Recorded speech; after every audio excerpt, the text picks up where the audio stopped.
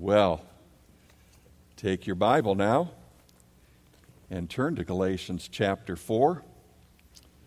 As Brock mentioned, I will be leading us in chapter 4, and next year, when Marshall's on, he will lead us in chapter 5. It just keeps driving us back to where righteousness before a holy God, the God you're going to stand before one day, is pointed on a man wants to die, and after this, what? The judgment. So you and I are going to stand before this God we've been reading about and singing about today.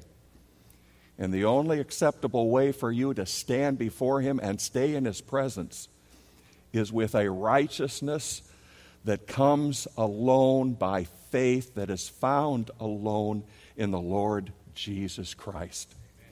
And in this great book of Galatians, the apostle keeps driving us back to that truth where righteousness alone can be found. Now, some people mentioned this morning about Deborah and I being gone for a week, and it's good to be back with you, and we were privileged to enjoy some more of God's creation out there in Colorado and in the mountains.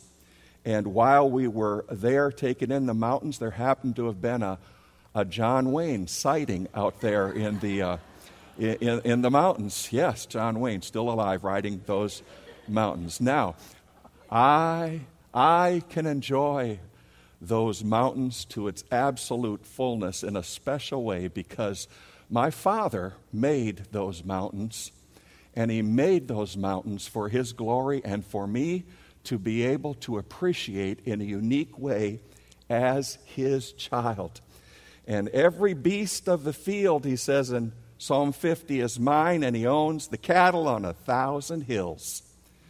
And to be able to go and to enjoy that in such a wonderful way as his child. And Marshall so well drove home to us last week. There was a time that you were not his child. There was a time you were not his son or his daughter in the faith. And he wasn't your father. Your father was of the God of this world, of the very enemy of God, of Satan himself. And so this theme of sonship keeps coming back to us likewise in the Scripture. And if there's anything that I want you to leave here today saying that Pastor preached about or tried to from the Scripture preached about is the reality, the uniqueness of being God's dear child. And we sang about that even a moment ago. I wonder if when you were new in the faith, I pray that you're in the faith today, that you were new in the faith, that you learned John 1:12. Did you learn it? Because of the beauty of how it says what so much more even of the Scriptures has to say about this idea of being a child, about this idea, this wonderful privilege of sonship.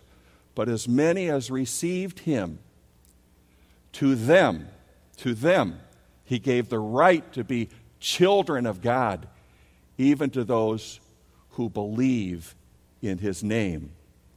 And you remember back in verse 25 of Galatians chapter 3, just going back a little bit in verse 25. But now that faith has come, we no longer are under a tutor. Verse 26, for you are all sons of God through faith in Christ Jesus. And in the wonder of the blessings and the privileges that we have in this idea of this doctrine, this truth of sonship. You as His child have the direct access to the Father through the Son. And the Father is particularly, even right now, attuned to the issues and the concerns of your life as your Heavenly Father. And He loves you. Now think about this. He loves you with the love that He has for His own dear Son. Now just think about that for a moment. Think about that on a human level as a parent. as a parent, what do you treasure? What do you love? What do you care about more than the reality, on a human level, than your children? And the Bible takes that and relates that to God the Father with reference to his love for his only begotten Son, and you and I, as we'll see later, as joint heirs with Jesus Christ, the love that he has for him, he has that love for his children. I like the way when Jesus is talking about prayer in Matthew 7, he reminds us of the uniqueness of that. When he tells us to pray and keep on praying, that perseverance matters much to the God of heaven. And then he says this in Matthew 7, 9 through 11. Just look at it, it's on the overhead with me. He says, or what man is there among you when he asks his son, asks for a loaf, will he give him a stone? Or if he asks for a fish, will he not give him a snake? Will he? If you then, being evil, as we are fallen creatures, in lostness, in humanity, if you then, being evil, know how to give good gifts to your children, say the next three words with me. How much more will your Father who is in heaven give what is good to those who ask of him? Why? Because of the uniqueness that we have as sons and daughters of the living God. And so the apostle is going to drive that home in Galatians 4, 1 through verse 5 this morning, with the idea that along with this, and we sang about that this morning, in verse 29, 329, because we're going to transition in chapter 4, he says, and if you belong to Christ, then you are Abraham's descendants, heirs according to promise. You have a promised inheritance, and you have inherited the promises of spiritual blessings and salvation, which includes the righteousness of Christ, that came to Abraham one way, by faith, and are fulfilled for you in the Lord Jesus Christ. And when you think about heir, you also think about an inheritance. And that's what he's going to move to in verse 4 through 3, and then drive it home in verses 4 and 5 for the purpose of helping the Galatians see the potential of where they could be going back to with reference to the law. So Paul picks up on this analogy of a child and of an inheritance to demonstrate the believer's status before you were a Christian, and then the blessings that all changed with the coming of Christ when you came to him through the gospel and have new life in him, based upon verses 4 and 5. And he's relating this as an infant when the status, so you were a status of a slave or a child. You're going to see that in the text. But I'm just going to sum it up this way. Here's what he's doing in verses 1 through 3. He's saying before salvation, you had a status, you had a spiritual standing on the level of a child and on the level of slave. In fact, he's going to say you were in bondage. And then he's going to point out, based upon God sending his Son to redeem sinners, the new status after salvation relates to adulthood and sonship and the inheritance and all the blessings that relate to sonship. So let me say it one other way. He's saying there's a time you were in bondage with the status of a slave and you owned nothing. And he's going to move you to a time that you became a son and you inherited everything. And his argument is this: the Judaizers want to take you back to a time under the law when you were in bondage. And you don't want to go there, but move on in your love and commitment to the gospel of the Lord Jesus Christ. So he's talking about your previous condition prior to salvation in verses 1 through 3 by analogy to drive home to these Galatians where they were prior to coming to Christ. Now look at chapter 4, verse 1. Here we go. And he starts it, connecting it to verse 29 and this concept of heirs. He says, now I say, paraphrase, here's what I'm going to say. Here's what I want you to think about. That's the idea. That's the transition. What I want you to think about is this. As long as the heir is a child, he does not differ at all from a slave, although he is owner of everything. And they say, what's he doing? What's going on here? Well, just follow me. Notice what he's saying, as long as the heir is a child. Now, the word there for child is with reference to an infant. Even before an infant begins to talk. Little child. And he's saying as long as the heir is in the form of an infant, of a child, he doesn't differ at all from a slave, although as an heir, he owns everything. So by birthright, he owns everything, and yet, in his present condition, he possesses nothing. Like a slave, he has no authority, he is subservient to others, he has no control over the very things to which will one day be his, but he is a dependent.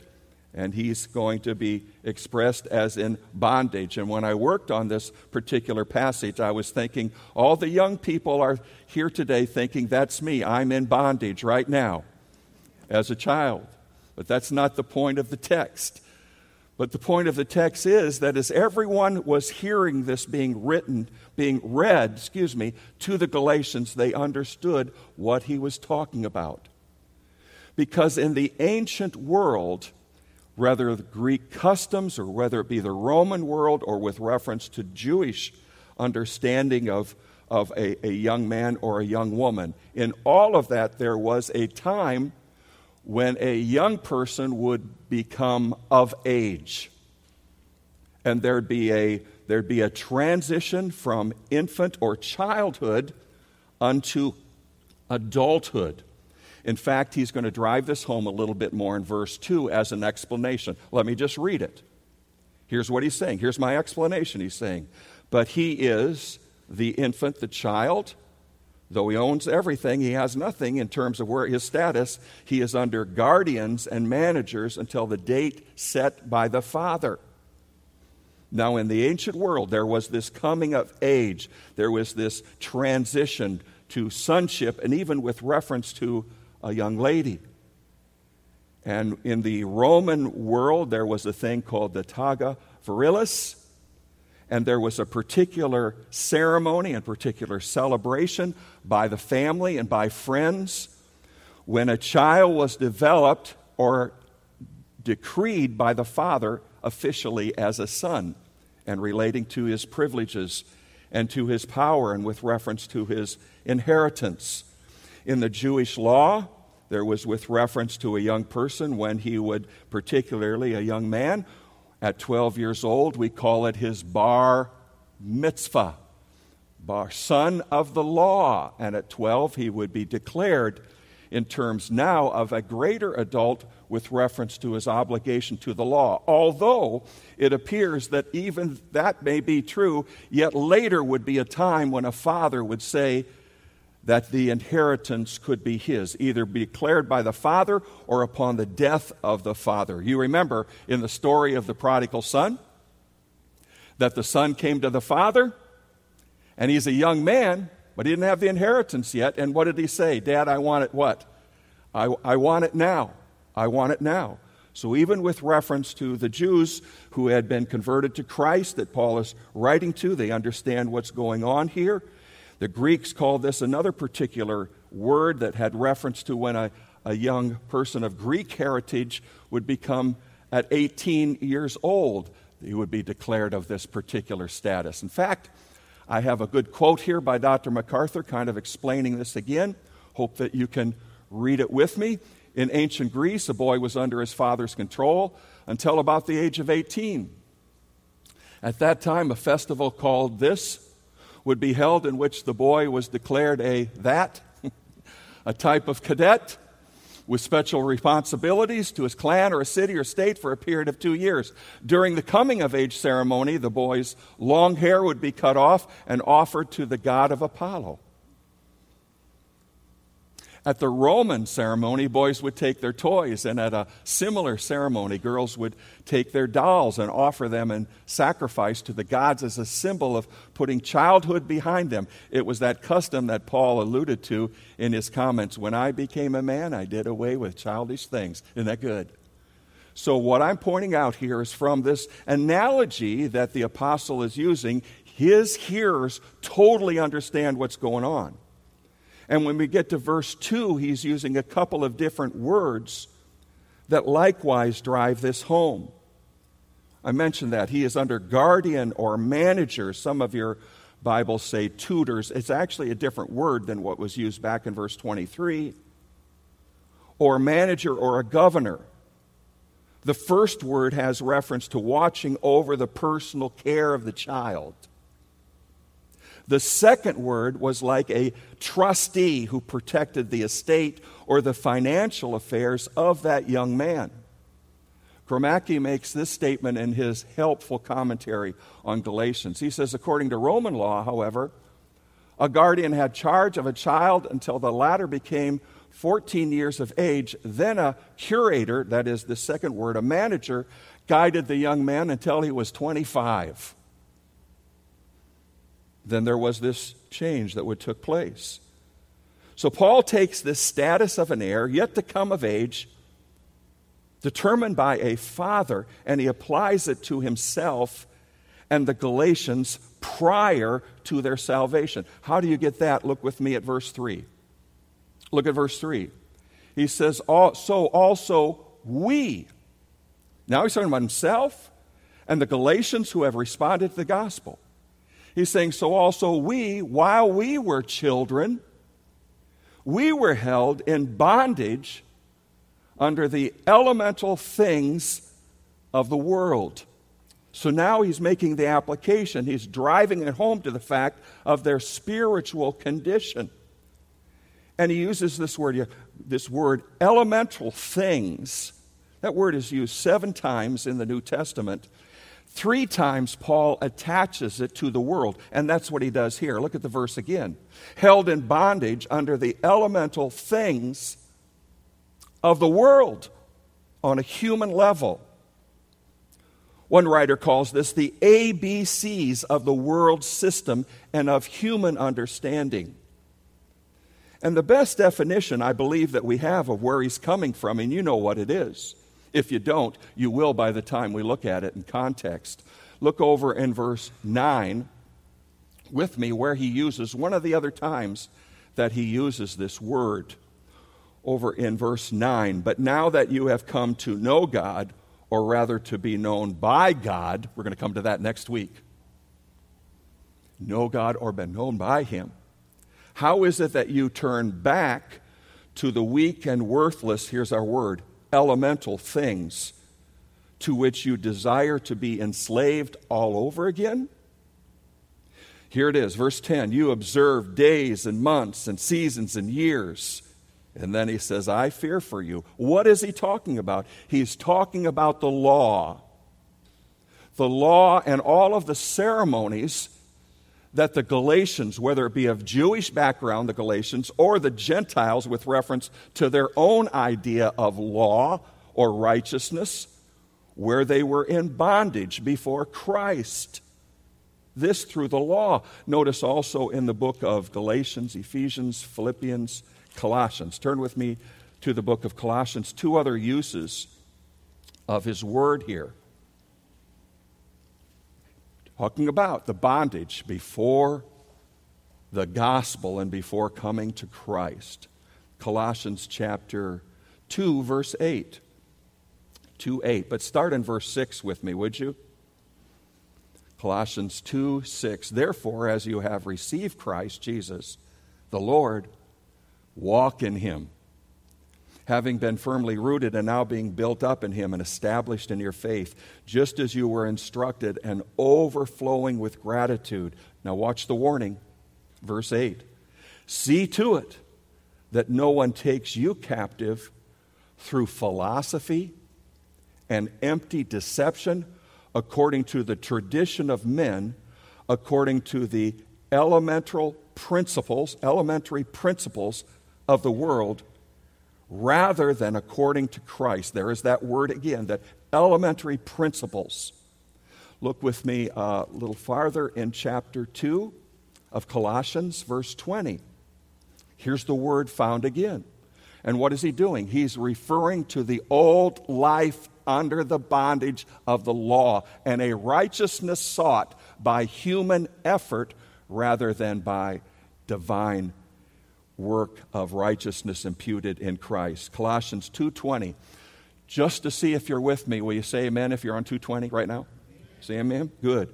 If you have died with Christ, here's our word again, to the elementary principles of the world. Why, as you were living in the world, do you submit yourself, here we are back to the law, decrees such as do not handle, do not taste, do not touch, legalism, a righteousness by legalism, by man. Why would you want to even consider going back to that? Now turn back to our text. So see what he's doing. He's relating to that to where the Galatians had come from.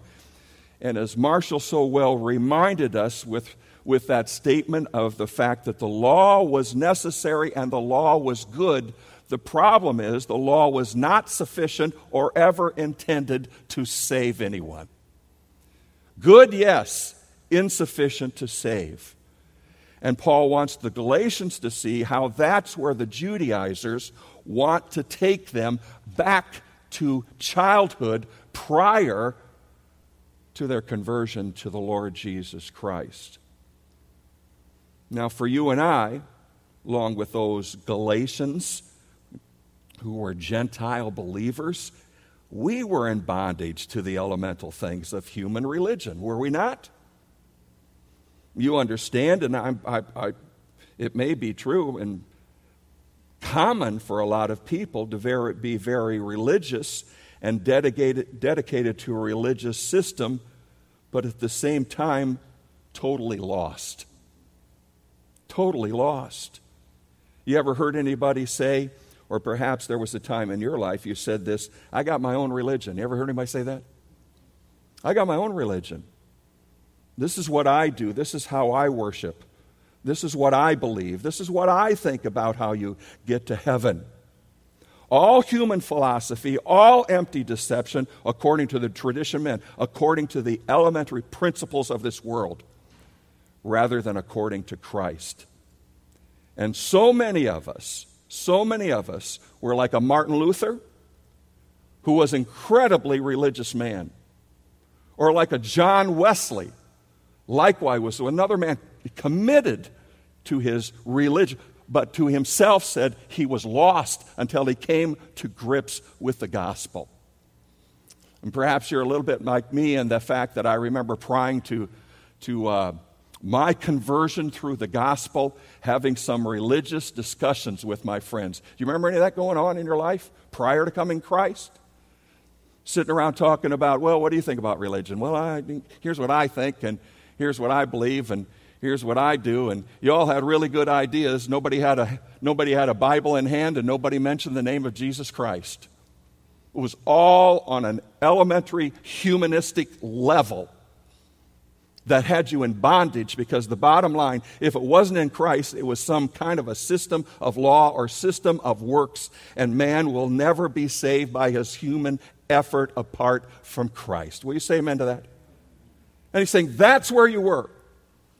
Now what Paul is saying is, why in the world would you want to go back to that bondage? We were in bondage to a system. We were in bondage to ourselves, living for ourselves, and we were in bondage to the God of this world. And Paul drives that home, doesn't he, in Ephesians chapter 2, when he tells us where we were coming and the authority that we were living under, whether we sensed it personally or not. And then what he does in verse 4, we have that wonderful word, but. But God, but. And now what he does is he shows us how salvation was brought to you, you Galatians, in the sending of God's Son and the message of forgiveness in the Lord Jesus Christ. You know, it's good to stop and just remember where you came from. That you didn't come to some kind of intellectual understanding and all of a sudden you're in the light. You were an enemy of God. You had your own way. And God, through His mercy, brought you to the reality of it's not yourself, it's not your works, but it's Christ and Christ alone, and by faith in Christ through this good news about His death, burial, and His resurrection. But it's good not to live in the past, not to dwell on the past, but remember, there was a time you were lost. And do you want to live that way again? Do you want to live that way again with no real hope? Just a maybe concerning your eternity. Now look at verse 4 and verse 5. And if I was a Puritan, we would be spending the next 38 weeks just on those two verses. Okay? But I'm not a Puritan, but I sure loved them. But listen, here's the gospel. Here's the most wonderful news brought to mankind. And here's the hope. Remember, the word is hope is absolute assured expectation in the Scriptures. But God, when the fullness of the time came, God sent forth His Son, born of a woman, born under the law. Why? Verse 5. So that He might redeem those who were under the law, and that we might receive, here we are back to the same concept again, the adoption as sons. Do you notice the parallel? Here's the parallel that's going on. As a father set the time for a son coming of age, God the Father determined the time to send His Son to earth to redeem sinners. Sinners under the curse because of being under the law. And through the sending of God's Son to take you through the gospel from the status of a child in bondage to full sonship in the Lord Jesus Christ. And this inheritance that we have about sonship is all the present privileges and blessings that are yours now, 160 sometimes in the New Testament, in Christ. That are yours now in Jesus Christ, and a future inheritance that is coming your way in eternity. When Peter talks about the future inheritance, he says it this way: Blessed be the God and Father, 1 Peter 1, 3 through 5. Look at it with me. Blessed be the God and Father of our Lord Jesus Christ, who according to His great mercy has caused us to be born again to a living hope through the resurrection of Jesus Christ from the dead, to obtain a, here it is, inheritance, which is imperishable and undefiled and will not fade away, reserved in heaven for you, who are protected by the power of God through faith for a salvation ready to be revealed in the last time. A great, great inheritance now in Christ, the privileges and blessings that come to you being His child, of forgiveness and assurance. In fact, we could go over there into Ephesians. Go over to Ephesians chapter 1. And we could spend the next hours on the longest sentence from Paul in chapter 1, verses 3 down through verse 12. And what is he doing in these verses? He is telling you you have no idea of all that is yours in the Son. Let me read some of it. 1, 3 through verse 11. And notice, as I read through here, I stop less times than Marshall. I want you to notice that, please. Will you please notice that? He can't get through it. He's going to stop because he just goes there in all these other verses. And aren't you thankful for that? He just saturates us in the Word of God. And may every preacher that brings the Word to us do the same. Amen? But I just wanted to brag on the fact that I can get through here more than him. Verse 3, 1-3, Blessed be the God and Father of our Lord Jesus Christ, who has blessed us with every spiritual blessing in the heavenlies in Christ. As He chose us in Him before the foundation of the world, that we would be holy and blameless before him. In love, he predestined us to adoption as sons through Jesus Christ to himself, according to the kind intention of his will, to the praise of the glory of his grace, which he freely bestowed on us in the beloved, that is, in Son. Verse 7, in him we have redemption through his blood, the forgiveness of our trespasses, according to the riches of his grace. Wouldn't the fact of being forgiven just be enough? Verse 8, which he lavished on us in all wisdom and insight. He made known to us the mystery of his will, according to his kind intention, which he purposed in him, with a view to an administration suitable to the fullness of the times. That is, the summing up of all things in Christ, things in the heavens and things on earth. In him also we have obtained, here it is again, an inheritance, having been predestined according to his purpose, who works all things after the counsel of his will, to the end that we who were the first to hope in Christ would be to the praise of his glory. All of our blessings in the Lord Jesus Christ. Schaff makes the statement in his classic church history. He makes this statement: the world had been providentially prepared, and God had put all the pieces together for the perfect moment of sending his Son. Another writer says the divine intervention that brought hope and freedom to mankind, that answers the question of, well, who is this, and when is this, and how is this, that is declared in Genesis 3:15. How's that all going to work out? Who's that going to involve? You get over into the book of Isaiah, and it's about a lamb. And we move in progressive revelation all the way to the time that Paul's talking about right here, the absolute fullness of time by God's sovereign, eternal timetable calendar. And everything was set for it.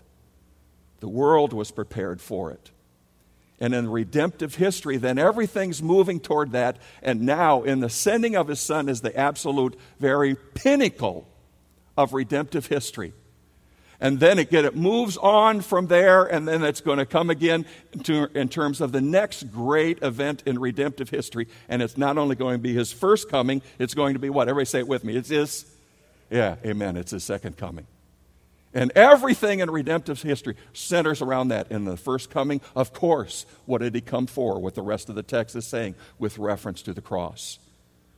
And the Bible is telling us, Paul is telling us, by divine direction of the Holy Spirit, this was the fullness. This was the perfect time. Bethlehem was the absolute moment designed by God for the world to be changed and never recover from his coming. And I hope that's your testimony this morning.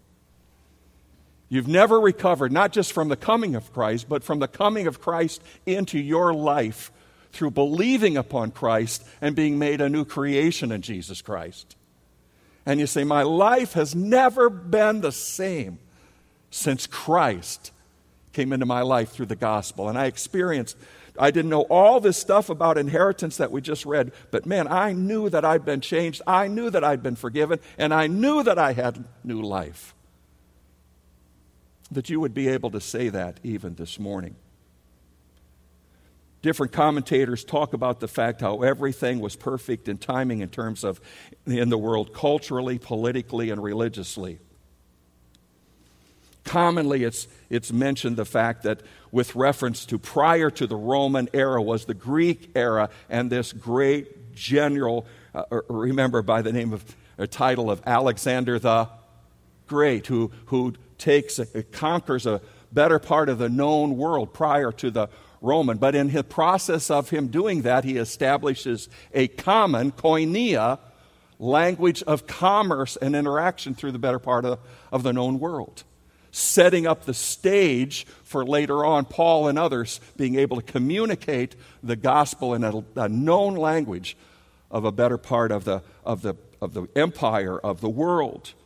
Or this thing about what was called the Pax Romana, this Roman law that allowed for safe travel through roads that had been covered and had been prepared by the Roman army as later on they conquered the better part of the known world. And so these roads were established, and there was a safety of a Roman citizen to travel and take the gospel.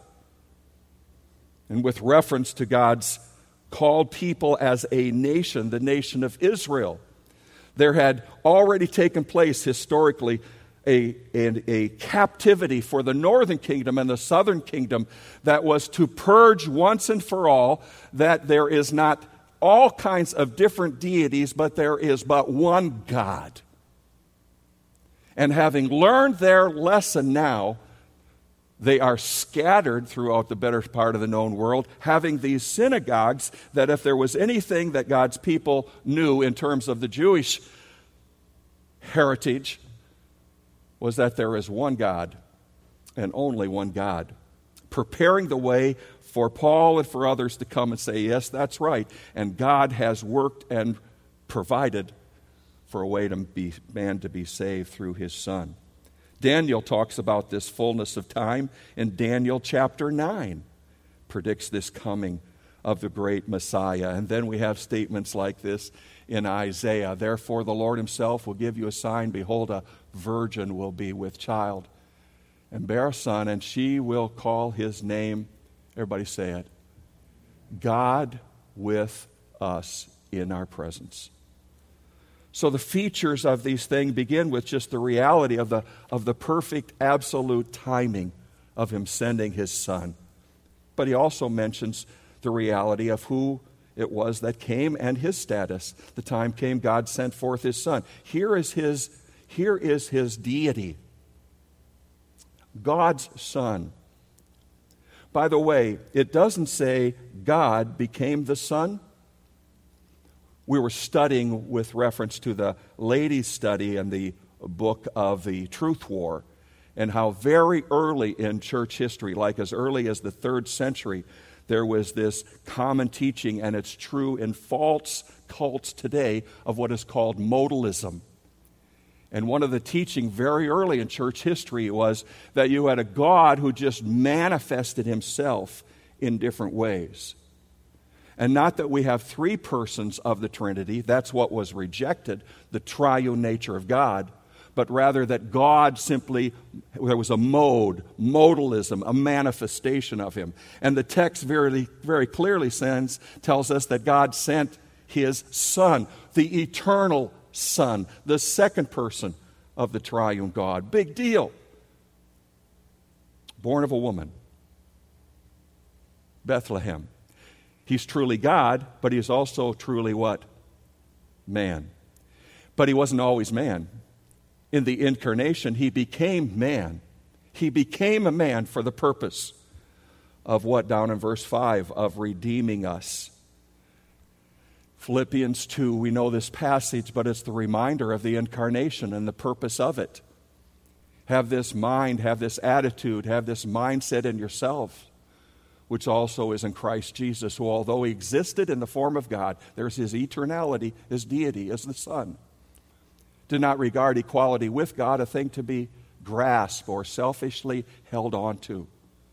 But he emptied himself, taking the form of a bond servant and being made in the likeness of men, being found in appearance as a man, he humbled himself by becoming obedient to the point of death, even the death on the cross.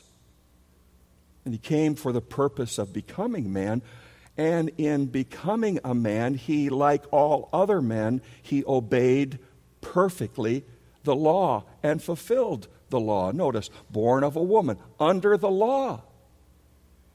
And Jesus said of himself in Matthew 5:17, he did not think that he came, do not think that I came to abolish the law or the prophets. I did not come to abolish, but to what? Everybody say it. But to what? To fulfill. He fulfilled the law as the Son of God in human flesh, and he kept every aspect of the law, lived what kind of life? A sinless life, and then qualified to be an acceptable payment for your and for my sin. His humanity. All coming for this purpose. Notice verse 5. So that he might redeem those who were under the law. And here we are, right back to chapter 3. Come right back to chapter 3, verse 13.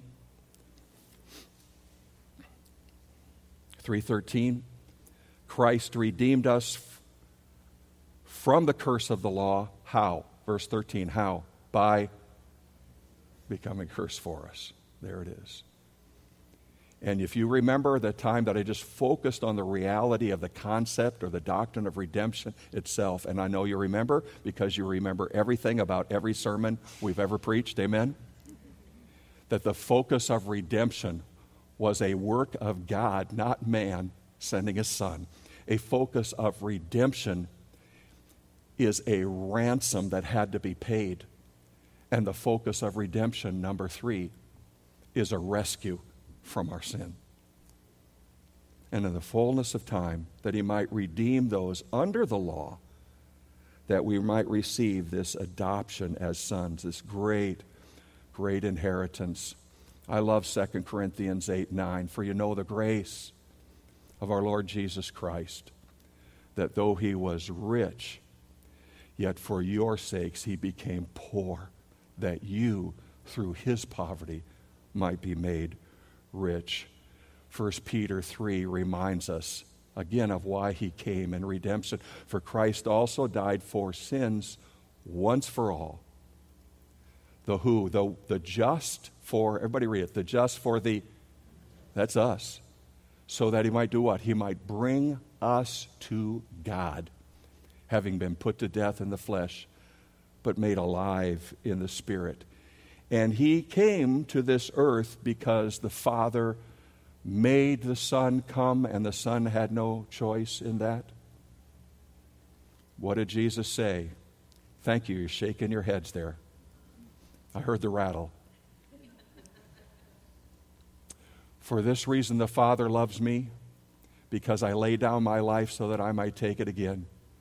No one has taken it away from me, but I lay it down on my own initiative. I have authority to lay it down, and I have authority to take it up. This commandment I receive from my Father. His death was a volitional death of his own choosing in perfect union with the will of the Father to redeem the worst of earth.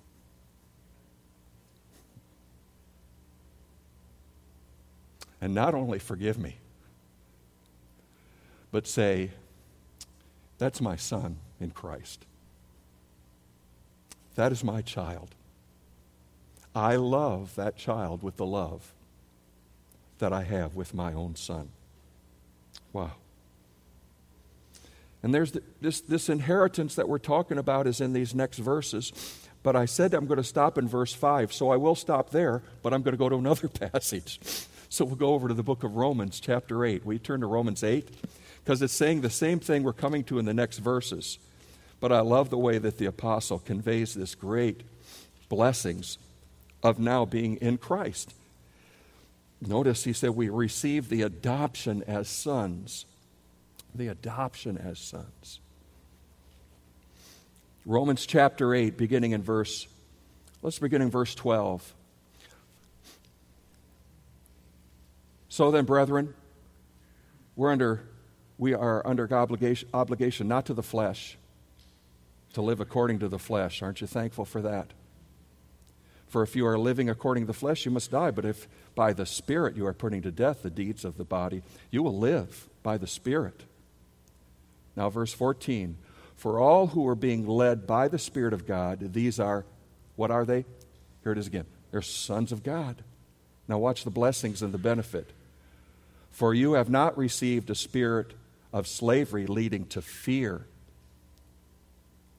Fear again. But you have received a spirit of adoption as sons, by which we cry out, Daddy, or Abba, Father.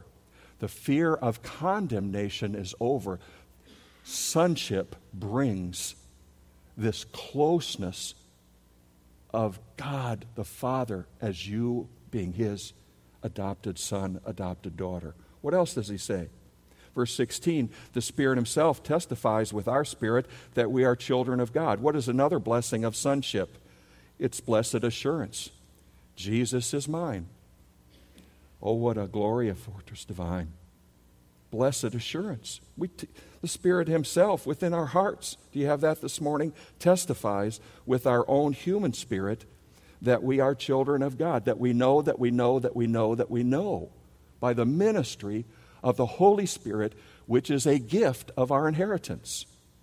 What else? Verse 17, and if children, heirs also, heirs of God, and we love to say it the way the King James says it here, don't we? And joint heirs, fellow heirs with Christ, if indeed we suffer with him, so that we may also be glorified with him.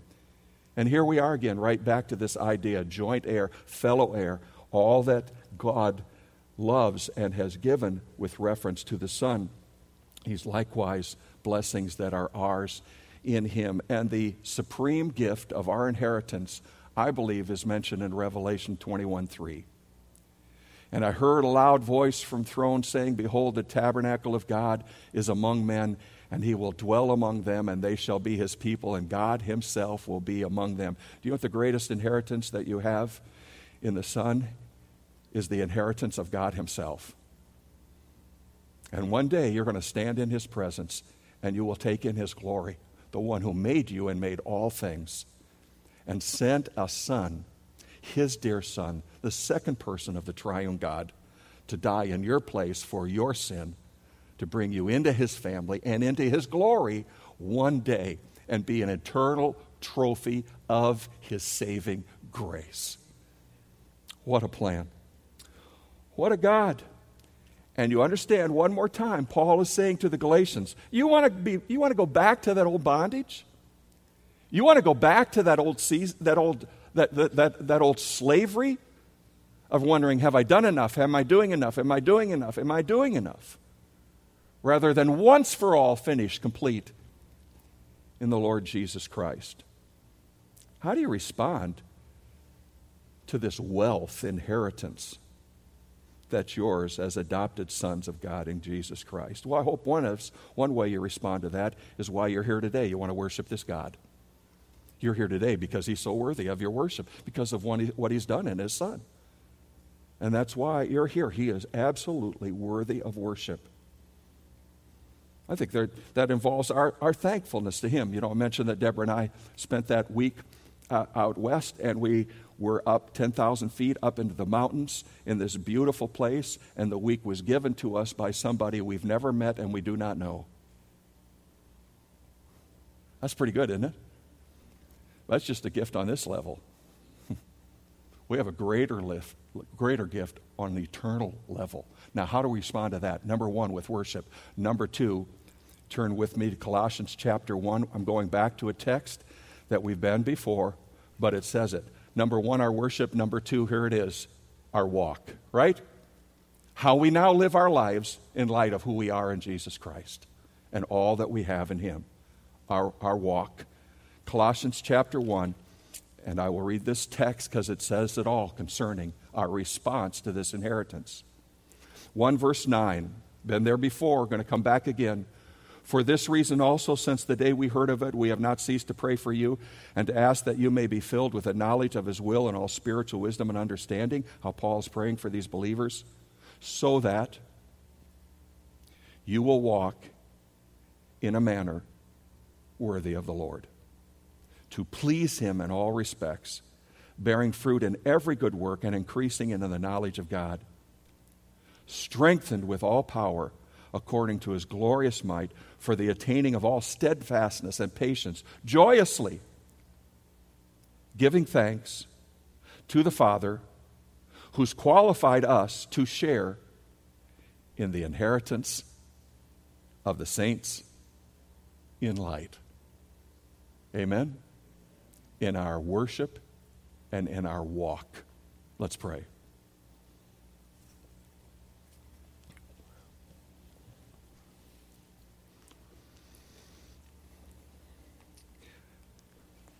So, with praise with praise to you, Father. The fullness of time, and to be able to live in a day, as we heard about Matthew Henry mentioning this morning, to be in an age of a knowledge of the gospel, to know what you've done to redeem, buy sinners out of the bondage of our sin and penalty of our sin. We thank you for that. We give you praise for that. May we never, ever recover from what you've done in Christ. And if there be someone here today that says, that's not me, I pray that you work in their hearts right now to realize that unless they repent of their sin, turn to Christ and Christ alone, on the basis of the authority of the Word of God, God promises that He'll save you and forgive you and make you His dear child. And I thank you for that this day. And I ask that what we've heard this morning will impact our hearts in a way that's evident in our lives this week and in the days to come until the Son returns.